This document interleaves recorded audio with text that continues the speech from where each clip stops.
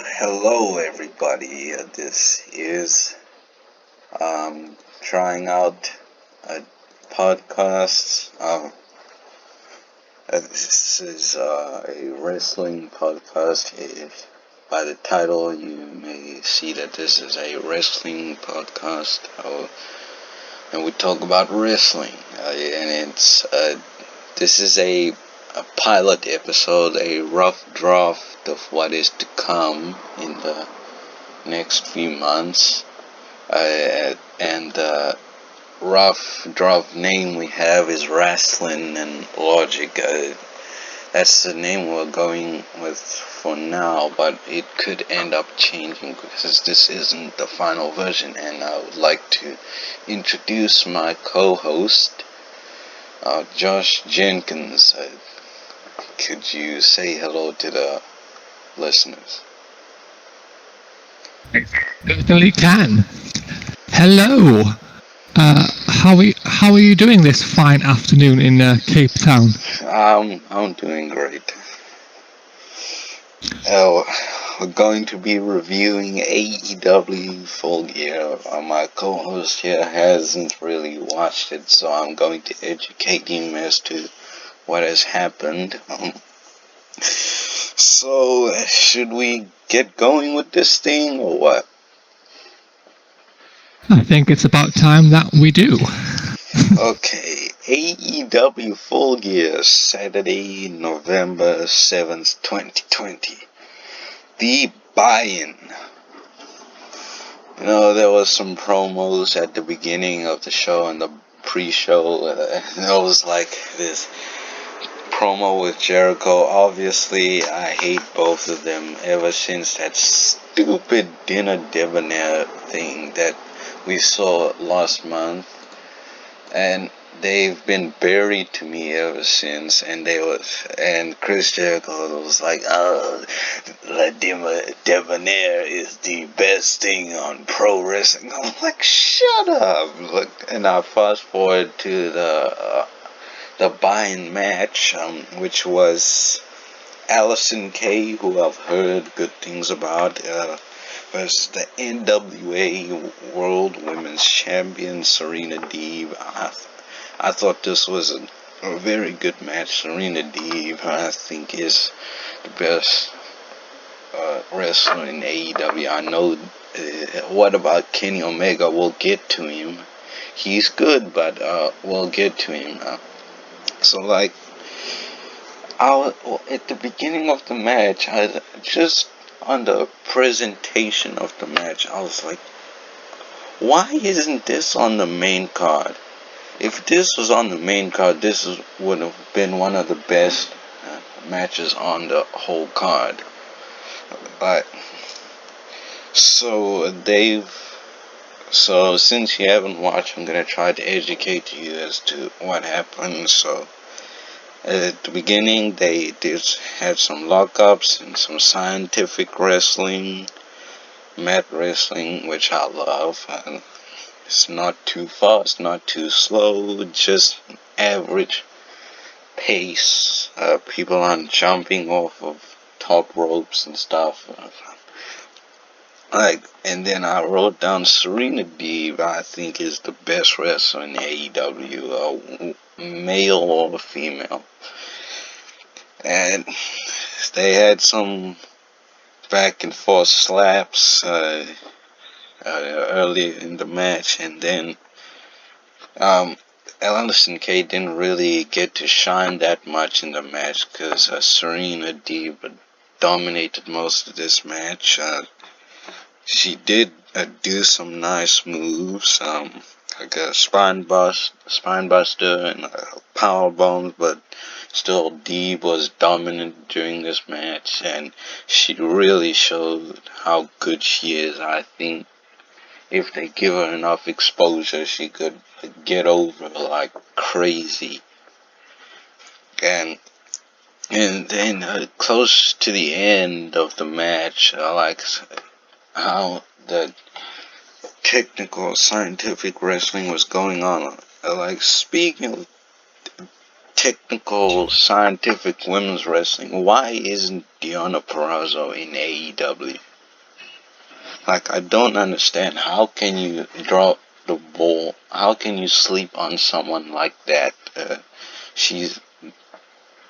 They actually took the Impact girl's belt off of her, which I thought was stupid, because that was the first time I'd seen Diana in Impact. But anyway, back to the match. And D1, I thought this was good. Not too fast, not too slow. It did pick up towards the end.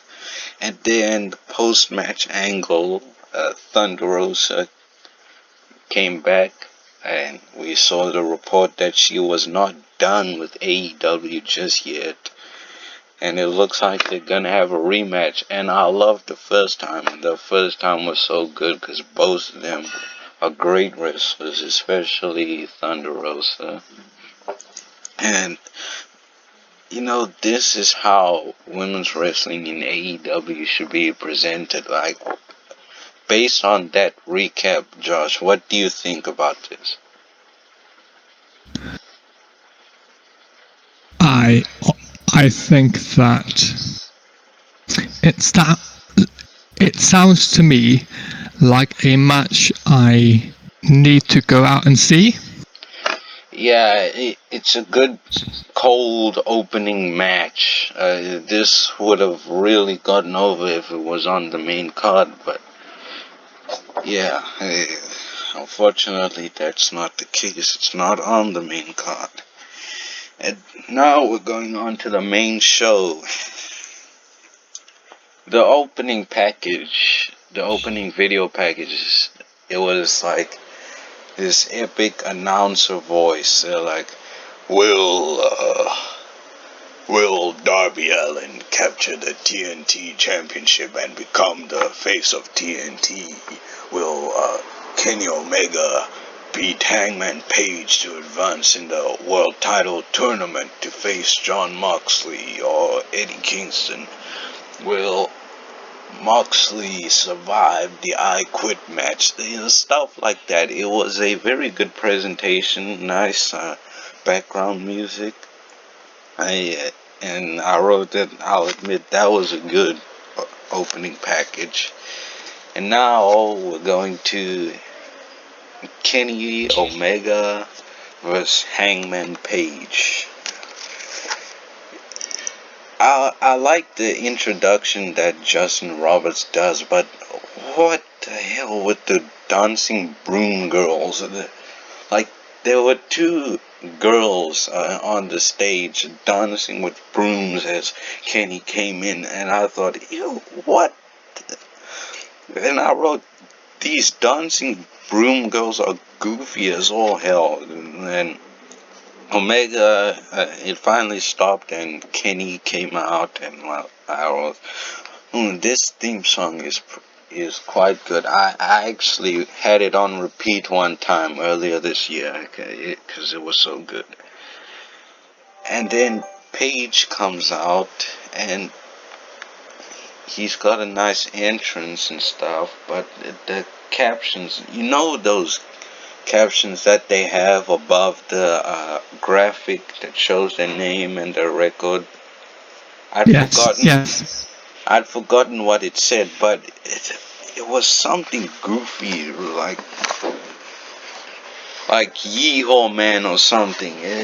Like, they can't be serious with Page and his captions. Why? If they're so serious with everybody else, why can't they be serious with Page? And that was just a pet peeve of mine. Then the match starts, and Omega is going pretty quick, but a little too quick for my liking. Like, he goes very fast around the ring. He's quick, but he's too fast. He's not like Sasha Banks, just quick around the ring. He's like jumping everywhere, and he's excited. I get that he wants to give us a 5-star match like he used to in New Japan. I actually thought this was somewhat a good match. Both guys did well. So Omega was beating on Page, and Page made a comeback, and then in the match I wrote down that by the way, Don Callis was on commentary, executive vice president for Impact. I was like, wow, the EVP of Impact this year, that could mean very good things. That now they have New Japan, they have NWA, now they have Impact. Imagine they get Ring of Honor. There's so many guys on there that I want to see in AEW. Maybe we could see some good Impact guys to come in and be in AEW. And I wrote down that Don Callis, the EVP, he's a great commentator.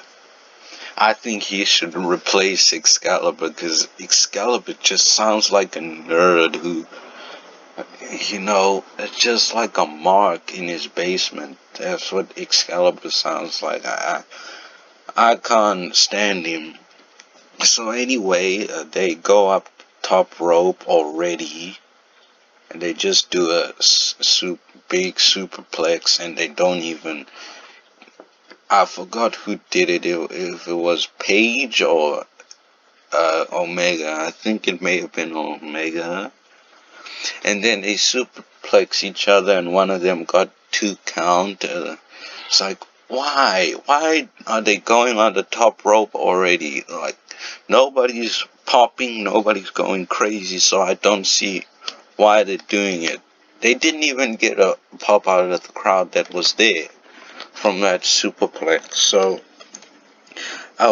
then they went out to the floor, and like, are you kidding me? They're already fighting on the floor. Like, and then I wrote, if I was Tony Khan, TK, I wrote short, I would find each of these guys maybe like $10,000, because they're being paid a crap ton for each time they go out and fight on the floor, because it's stupid and it's meaningless.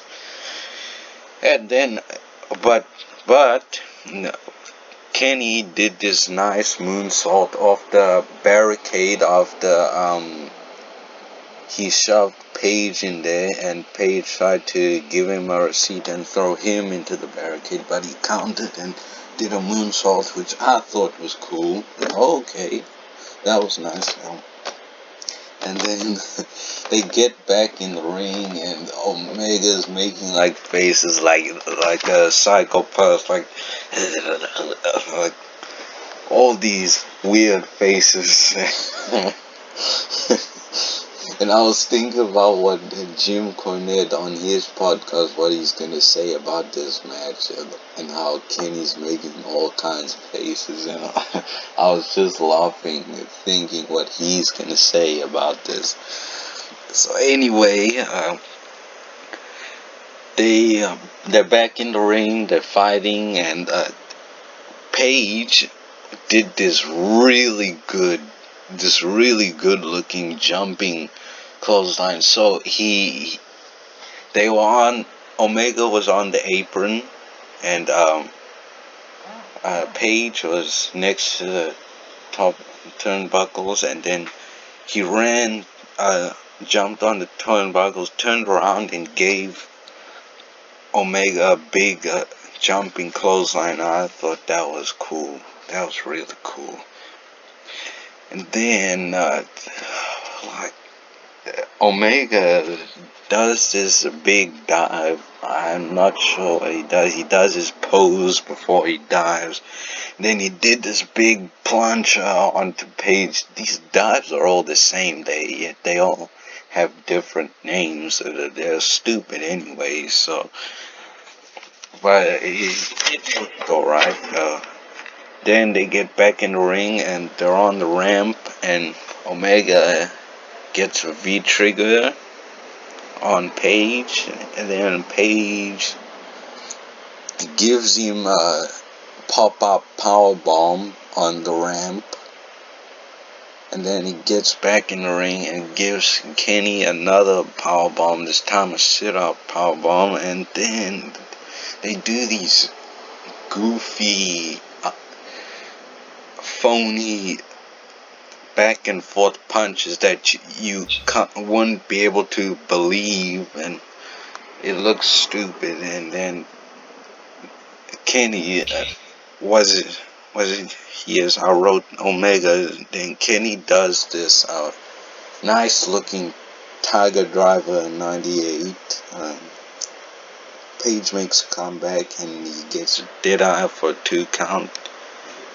Kenny hits a knee on Page.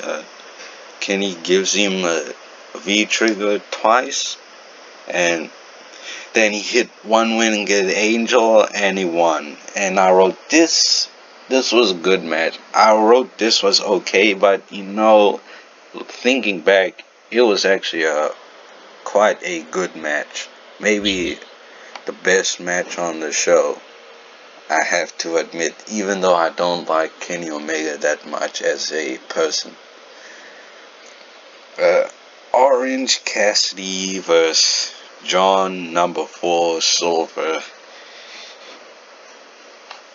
This would have been a nice cold match to open the show. It was okay for what it was.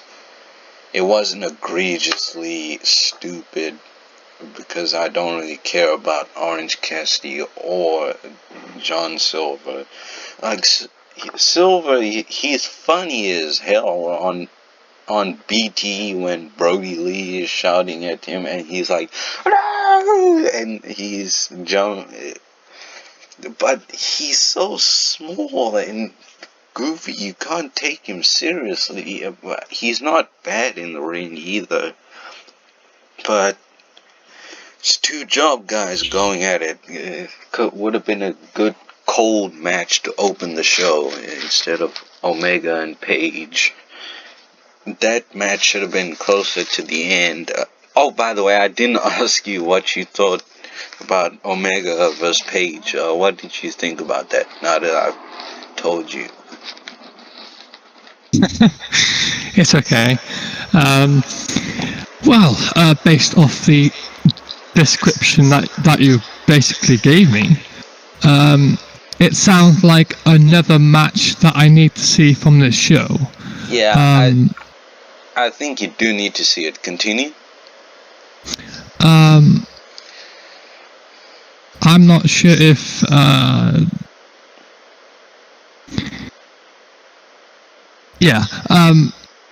Kenny winning, I think, is the right choice for the long term.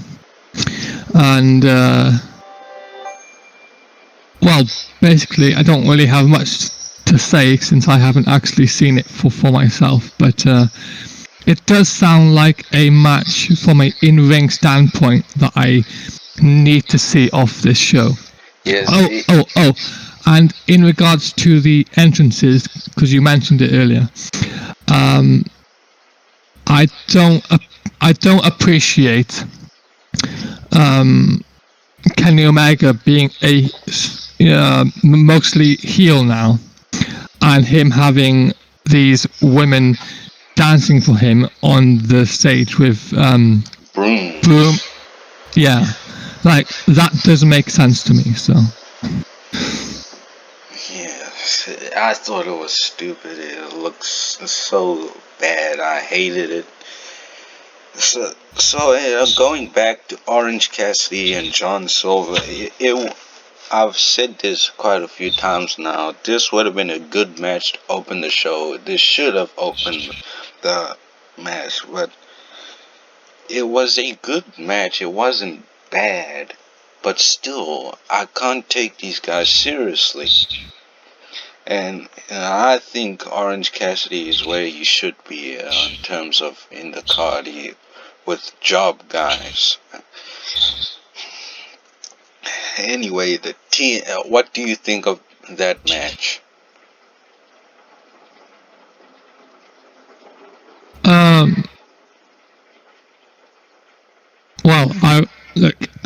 If I was the one putting the match card together, right, I would put this on the pre-show and then put the NWA women's match basically here. Like, I would switch these two around. Yeah, it was originally on the pre-show, but then they moved it to the main show because the Marks want to see Orange Cassidy. Well, I don't really, I didn't really see any comedy spots. Maybe that's why it wasn't that bad. oh well, fair enough then.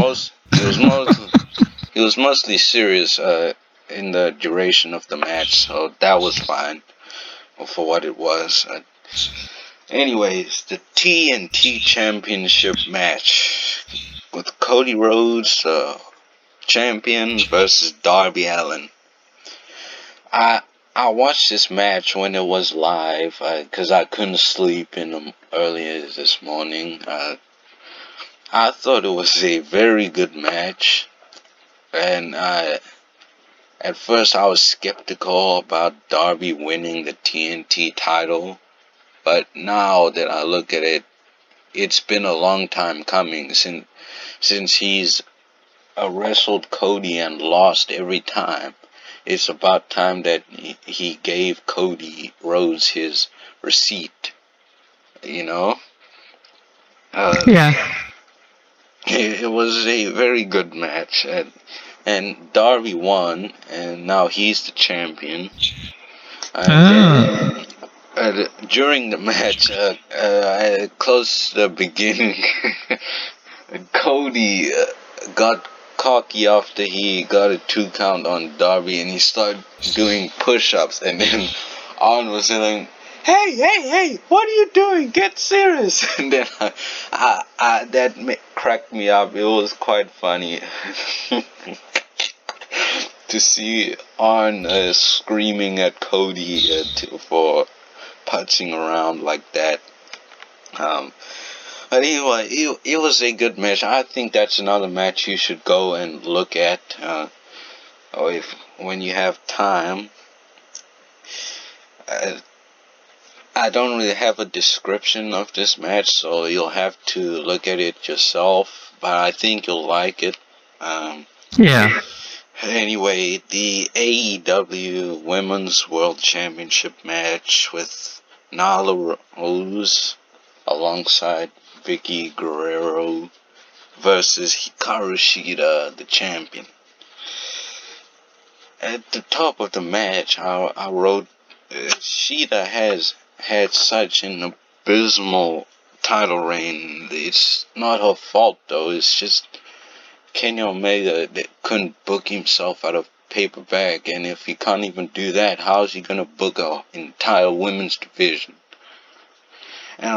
And the match was alright. It was just slow and at snail's pace, and even worse, Shida won. She beat Nyla Rose. I'm like, what the hell? She should have beat him.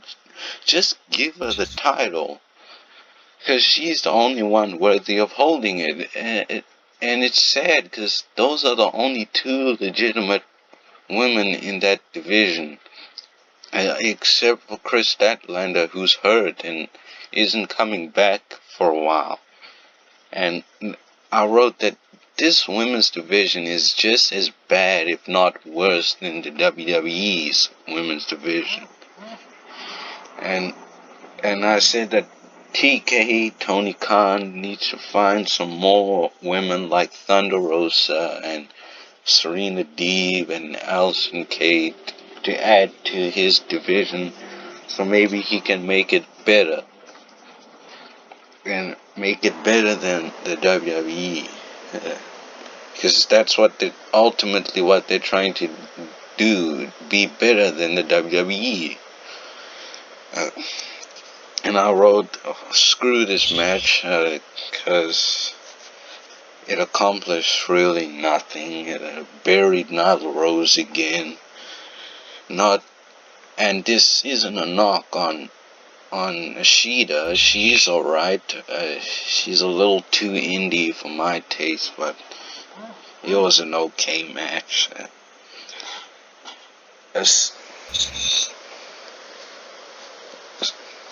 Yeah.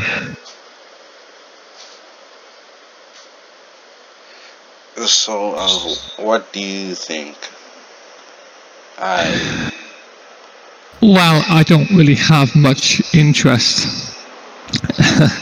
in the AEW women's division, like at all.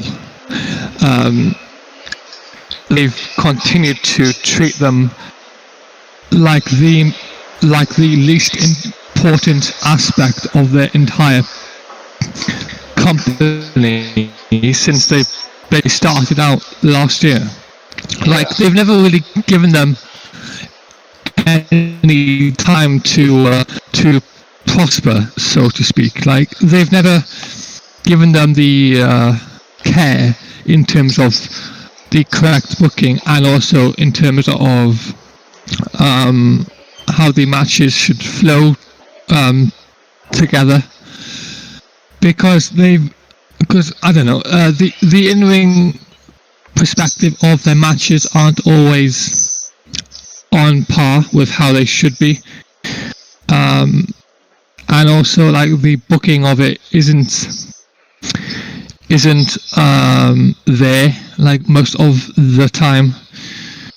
Because every time I tune into an episode of Dynamite, I mean, when I used to on the weekly basis, like the women, and I don't mean to sound in defeat here about this, but every time I used to watch weekly, the women were the part of the show that I just wanted to turn off. Because it's obvious to me that AEW doesn't give a shit about them, so why should I, the viewer, give a shit about them? And we're not really being sexist when we say this women's division is bad, nor are we being sexist when we're talking about how bad the WWE's women's division is. It's just that we want it to be better than it is. And like you said, if they don't care, then why should we? Anyway, that was that. And also, I don't mean to cut you off there, but I just want to point out that the last time prior to this match on this pay-per-view here, that Cody Rhodes and Darby Allin had a match together was on April 29th of this year in the semi-finals of the AEW TNT title tournament. Actually, I think I may have seen that match. Wasn't that the one where Darby made Cody accidentally hit his wife, Brandy? It very well could have been. I think that's the one. Well, anyway, the AEW World Tag Team Championship match with FTR, the champions, well, the former champions, versus the Young Bucks, the new champions. At the beginning, it was like nice and slow. FTR kept the Bucks on the ground, and it was like, okay, this match might not be as bad as I thought, but then the Young Bucks took over, and then it started becoming another one of these indie style 200 kilometers per hour matches that they always like to have, and it took me out. And I really hate it. I really hate this style of wrestling. I don't like the indie style of wrestling. This is worldwide national television, and they need to treat it as that and not the indies. So they need to scrap this indie mindset. And we talked about this yesterday before this review. And Like, it's crazy. Oh, I don't know. People are saying it. They've only been in operation for like a year. There's room to get better, but if I don't know if that's a valid defense of this It's not. company. It's not. Because they should have had the mindset of what they wanted this company to be on day one. They should have executed this mindset since day one. But they don't have a mindset of what they want their company to be, because they are following along with what the wrestlers have, and also what the wrestlers themselves have always known themselves to be, because they haven't been given a chance to learn any other way. Because, for example, here, if you go to WWE, right, and you're a talent from, let's say, Impact Wrestling or Ring of Honor, like, you're not going to wrestle that same style that you've known for most of your career. No, you're going to now learn the way WWE does things, and that's how AEW should really run their company. Like, you have the AEW style, but AEW doesn't have their own style, because they're doing well, I mean, they do, but it's a mixture of every other style that exists. Like, they don't have their own definition, like, to that company, and it's very annoying to me. Like, they need to have their own set style put in place. Yeah. You know, yeah. So it culminated into another one of these garbage indie matches that they like to have, and I wrote, fuck this match too. And I wrote that this tag team division is so bad, and the build to this specific match has been terrible. Bad promos, especially by the Young Bucks. Bad acting. Just, this thing has not been good at all. Like, on the tag team division being so bad, it's not as, they don't have it as bad as the WWE does. They at least have more tag teams than the WWE does. They don't have too many tag team championships like the WWE does. But they have so many goofball tag teams like the Best Friends, people like them that get so much TV time, and they now have go away heat with people like me and you. Maybe not so much you, as you haven't been watching lately, but they've really been getting go home heat with me. Like a few months ago, they had this angle where the Santana and Ortiz, who I think is a very good tag team,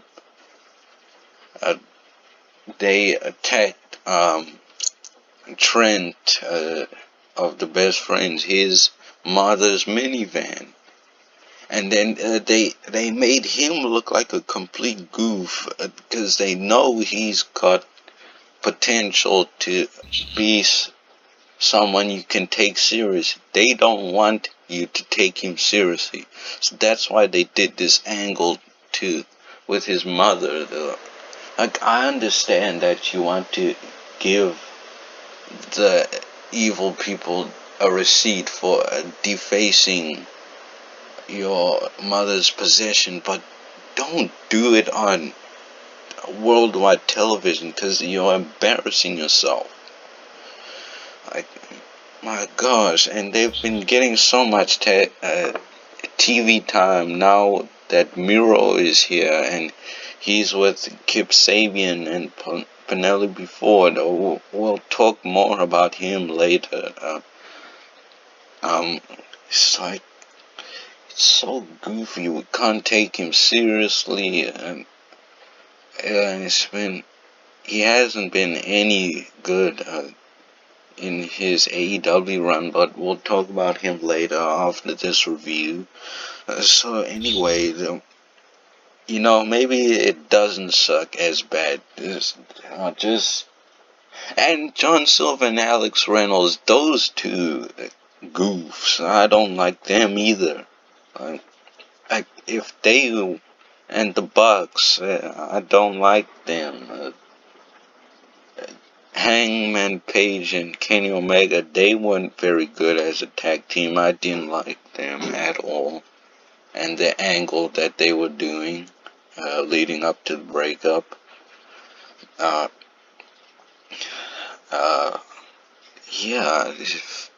If there weren't so many goofball tag teams, this tag team division would be great, and I would really enjoy what they have to offer. Well, in terms of Kenny Omega and Hangman Page, I mean, they were two single stars who were put together to form a tag team. Like, tag teams, to me, don't really usually work the way they're supposed to when they're two single stars first. Yes, and that's something I really hate it, especially when the WWE does it. Like, they're now doing it with, what is it, Daniel Bryan and Kevin Owens?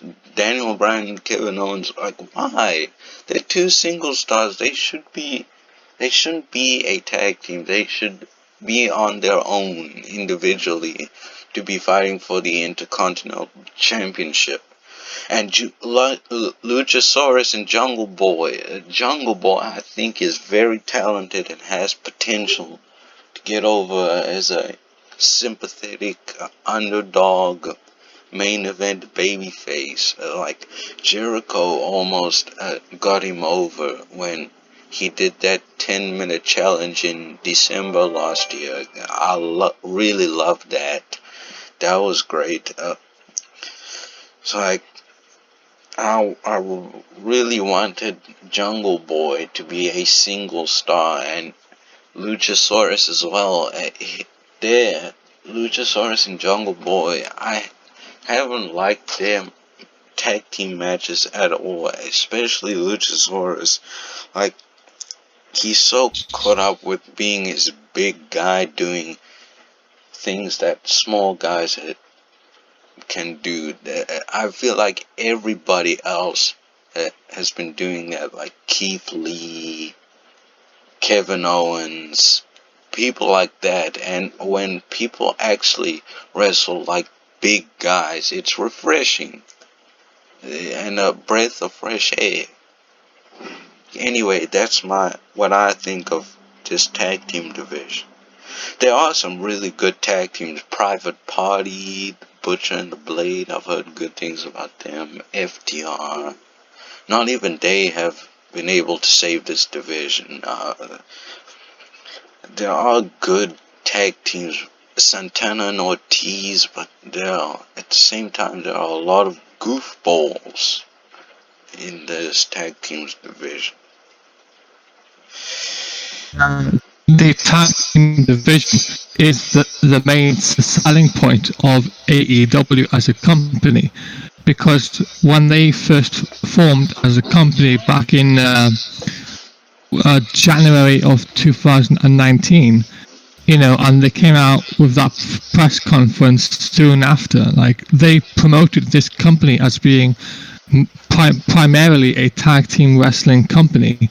Like, they're going to put tag team wrestling first, and yet we are now in November 2020, and they haven't really made me care as much as I want to about tag team wrestling within this company. Now that could be based off the ranking system, which I think is fucking bullshit, by the way. It could be based off the storylines that they put on. It could be based off the in-ring wrestling, because it didn't always hit the marker. It could be a factor of things, but tag team wrestling isn't exactly at the high point that AEW is wanting it to be, as they keep promoting it as being. So, yeah. Yeah. Anyway, Matt Hardy versus Sammy Guevara Elite Deletion match. I hated this. I really did hate this. It was entertaining, but at the same time it was goofy. They were doing so much supernatural stuff that you can't believe. Like, they had Hurricane Helms there. He kept changing from a hurricane to this random guy, and they were trying to be funny. Private Party was there. Santana and Ortiz were there. If Santana and Ortiz were gonna and Private Party were gonna be there, why didn't they make this a 3-on-3 match? Someone in the Discord actually said that. Let me find his name. What's his name? I haven't had. Sorry, yeah. His name is Tankers. He suggested that why didn't they just make this 3-on-3 if they're gonna have Private Party and Private Powerful be involved there? And I said, exactly, why didn't they do that? Nothing made sense. It was all over the place. They even had fireworks, shooting each other with fireworks. What is this, Call of Duty? At the beginning, I was like, they were fighting in the woods, and I was like, this looks like a match out of WWE 2K20, the video game. And then when they were shooting each other with fireworks, and I was like, what is this, Call of Duty or something? It's like, man, this match is terrible.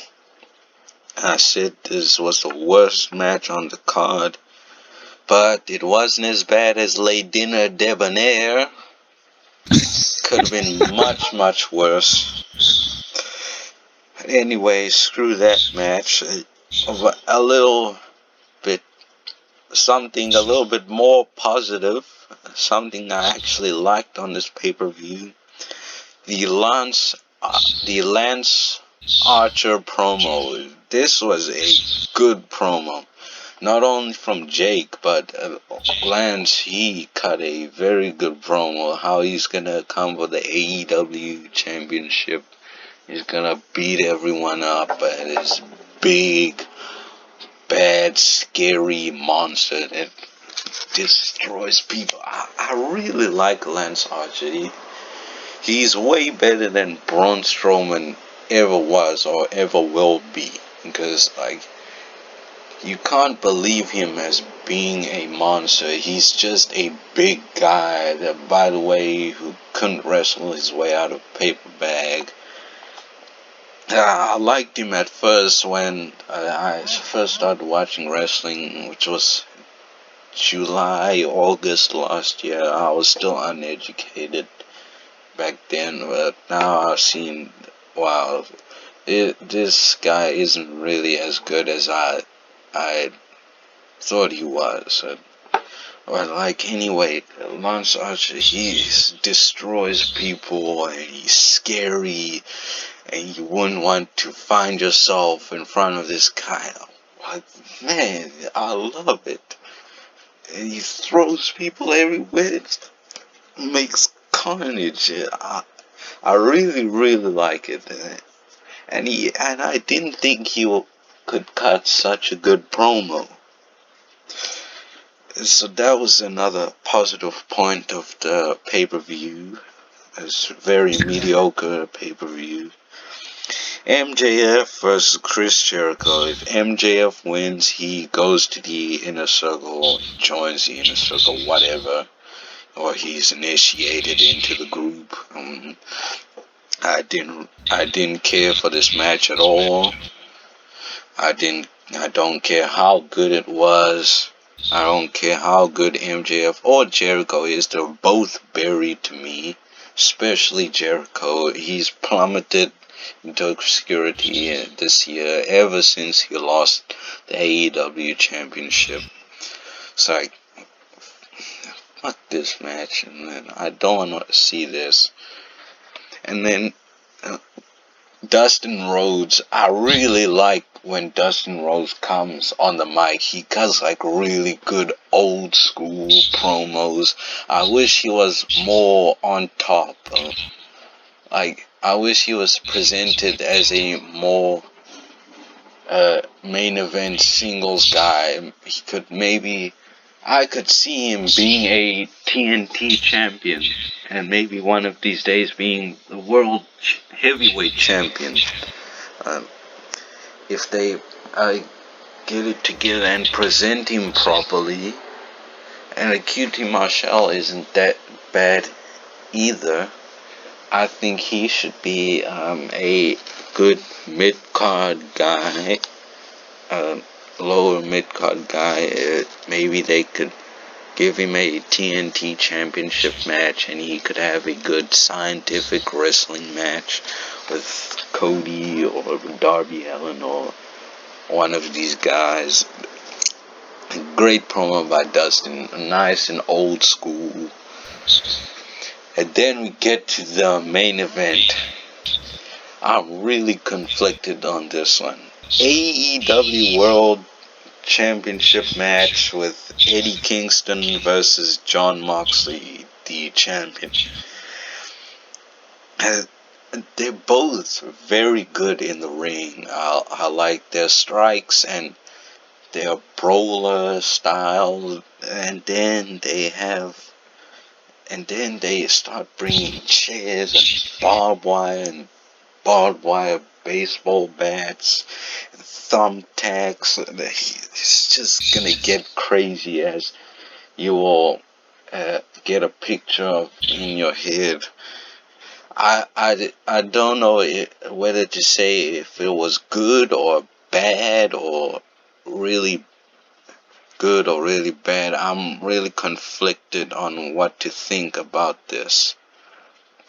But anyway, they're both very good in the ring. I really like to see them have a normal wrestling match inside the ring, no going outside. Maybe, nah, never mind. They're crazy. I said Moxley is going to die one of these days. That's just what I think is going to happen to him if he keeps having these death matches, hardcore garbage matches, hitting people with all kinds of stuff. And so, Moxley is hitting Eddie Kingston with a baseball bat wrapped in barbed wire. It's like, oh my gosh, these guys are crazy. And then Eddie Kingston takes a string of barbed wire and wraps it around his hand, and he's hurting. And then he punches him with his fist wrapped in barbed wire. It's like, oh my gosh, these guys are. There's gonna be a lot of blood lost in this match.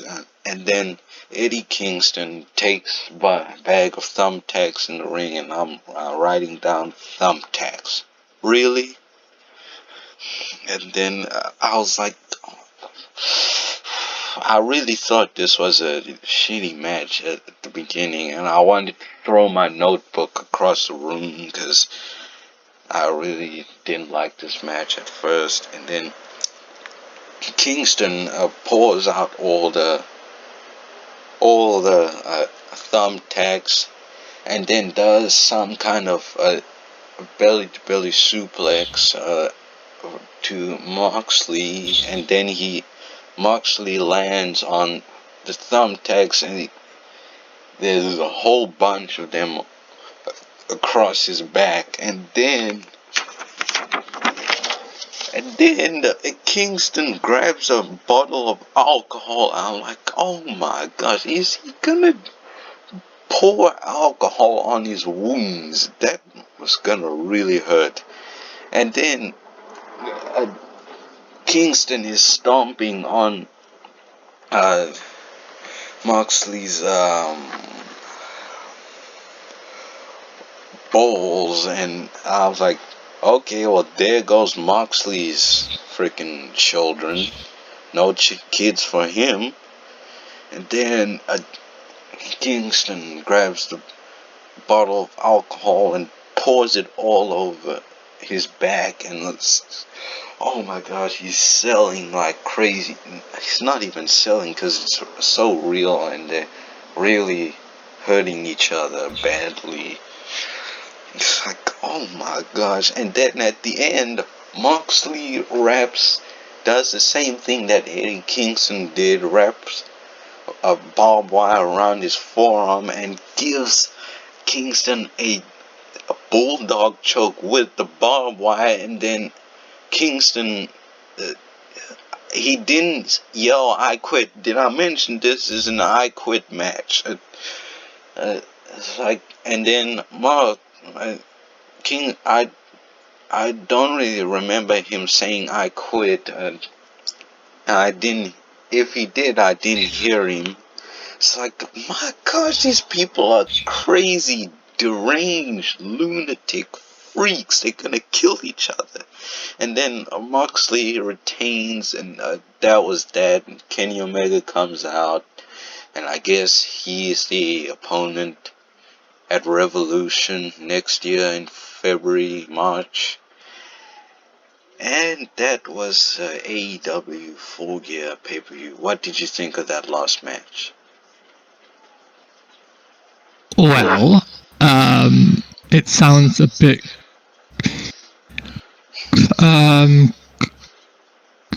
what's the word? Convoluted. Yes, it was really violent. There was a lot of blood lost in that match. It was all over the place, and it was crazy. I wanted to say I liked it, but at the same time I didn't, because they were gonna kill themselves, because they're really taking a big risk with this. Well, I would just like to point out that in an I Quit match, right, you are really supposed to do anything that it takes in order to get the win, and it sounds to me like they went all out in order to get each other to say the words I quit. So in theory, like, they did do justice to what the I Quit match is really all about, but in terms of violence and all of that, they might have took it too far, but I don't know, because I haven't actually seen it 100% myself, so maybe you should go and look at it just to see what it was like. Yeah, and also, like, I just want to rewind this a bit. What's it called? The cinematic match with Matt Hardy and Sammy Guevara. I didn't ask you what you thought of that. It's okay. I don't like cinematic matches because they're everything that actual wrestling is. Because they're not professional, they are silly comedic segments that are being called matches. Like, I don't know, man. It sounds like something that I wouldn't really want to watch personally. I don't think you should. And Who won the Chris Jericho and MJF match again? MJF won, and he's now in the inner circle. Not that Okay. I care. Okay, I think he's now going to slowly, in the next few weeks, he's going to try and take over the group to be the sole owner of it, and Chris Jericho at some point is going to be removed from the group. That's what I think is going to happen. Because realistically, if you're going to have MJF join the group, then at some point you're going to have him be the new leader. Otherwise, why have him be in the group at all? If you get what I'm saying here. Yeah. That's pay-per-view. What are your final thoughts? Mine are, this was, now that I'm looking back at it, it was a good pay-per-view. It wasn't the best pro wrestling pay-per-view. I think this was the best AEW pay-per-view of the year. Yeah, the wrestling aspect in ring wasn't as good as I think it should be. The NXT takeovers have more accomplished that. Well, for me, the storylines haven't been that good, but the wrestling, the in-ring was great, which is why I really enjoyed those, because the wrestling was so good. But this pay-per-view, I think it was the best pay-per-view of the entire calendar year, and we'll see how good, if Revolution can top that. Okay. To me, it's very disappointing to hear that some of these matches weren't on par with how good they could have been. Because to me, like, when I'm watching a wrestling show, the most important aspect about it is the actual in-ring wrestling. Because to me, in-ring wrestling is what matters most about a wrestling show. You can have the interview segments, you can have the promo segments, like you can have these other segments happening on the show, you can have all this and all that, but at the end of the day, what matters most on a wrestling show is the actual wrestling happening in the ring. And if the wrestling in the ring isn't on par with how good it should be, then that is very, very disappointing, and it makes me upset. And I'm saying this out of passion, because I'm a very passionate wrestling fan, and if something isn't done right, then that just disappoints me greatly. Other than that, this was an okay pay-per-view. This was the best pay-per-view that I've seen of AEW all year. Well, I can't personally rate it because I haven't seen it, but based on the descriptions you've gave me, there are a few matches which I don't really have interest in seeing now, and that is so quite disappointing, because if you're putting on a pay-per-view, the goal should be to get the one watching to actually want to watch and be interested in every single match happening on the entire show. And to me, there are a few matches here in which I'll be happy enough to skip, and I don't like saying that. Anyway, that's your Full Gear AEW review. This was an okay show, the best AEW pay-per-view of the year. And we will see you in our next episode when it fully debuts in December, maybe around the weekend of the 5th, the Saturday the 6th. And we'll see you all then.